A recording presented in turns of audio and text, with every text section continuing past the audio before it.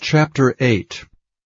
There is therefore now no condemnation to them which are in Christ Jesus, who walk not after the flesh, but after the Spirit. For the law of the Spirit of life in Christ Jesus hath made me free from the law of sin and death. For what the law could not do, in that it was weak through the flesh, God sending his own Son in the likeness of sinful flesh, and for sin, condemned sin in the flesh, that the righteousness of the law might be fulfilled in us who walk not after the flesh, but after the Spirit. For they that are after the flesh do mind the things of the flesh, but they that are after the Spirit, the things of the Spirit. For to be carnally minded is death, but to be spiritually minded is life and peace. Because the carnal mind is enmity against God, for it is not subject to the law of God, neither indeed can be. So then they that are in the flesh cannot please God.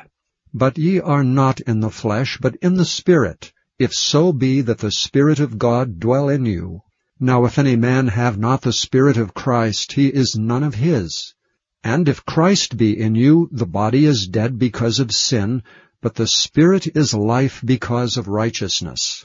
But if the Spirit of him that raised up Jesus from the dead dwell in you, he that raised up Christ from the dead shall also quicken your mortal bodies by his Spirit that dwelleth in you. Therefore, brethren, we are debtors not to the flesh to live after the flesh. For if ye live after the flesh, ye shall die. But if ye through the Spirit do mortify the deeds of the body, ye shall live. For as many as are led by the Spirit of God, they are the sons of God. For ye have not received the spirit of bondage again to fear, but ye have received the Spirit of adoption, whereby we cry, Abba, Father. For the Spirit itself beareth witness with our spirit that we are the children of God. And if children, then heirs, heirs of God and joint heirs with Christ, if so be that we suffer with him, that we may be also glorified together. For I reckon that the sufferings of this present time are not worthy to be compared with the glory which shall be revealed in us. For the earnest expectation of the creature waiteth for the manifestation of the sons of God. For the creature was made subject to vanity not willingly, but by reason of him who hath subjected the same in hope, because the creature itself also shall be delivered from the bondage of corruption into the glorious liberty of the children of God. For we know that the whole creation groaneth and travaileth in pain together until now. And not only they, but ourselves also, which have the firstfruits of the Spirit, even we ourselves groan within ourselves, waiting for the adoption, to wit, the redemption of our body. For we are saved by hope. But hope that is seen is not hope. For what a man seeth, why doth he yet hope for? But if we hope for that which we see not, then do we with patience wait for it. Likewise the Spirit also helpeth our infirmities. For we know not what we should pray for as we ought, but the Spirit itself maketh intercession for us with groanings which cannot be uttered.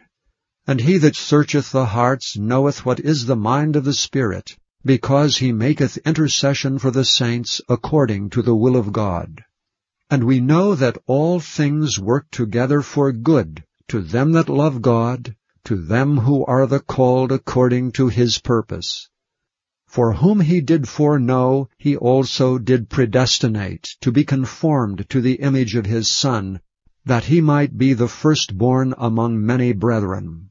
Moreover, whom he did predestinate, them he also called, and whom he called, them he also justified, and whom he justified, them he also glorified. What shall we then say to these things? If God be for us, who can be against us? He that spared not his own Son, but delivered him up for us all, how shall he not with him also freely give us all things? Who shall lay anything to the charge of God's elect? It is God that justifieth. Who is he that condemneth? It is Christ that died, yea, rather that is risen again, who is even at the right hand of God, who also maketh intercession for us. Who shall separate us from the love of Christ? Shall tribulation, or distress, or persecution, or famine, or nakedness, or peril, or sword? As it is written, For thy sake we are killed all the day long.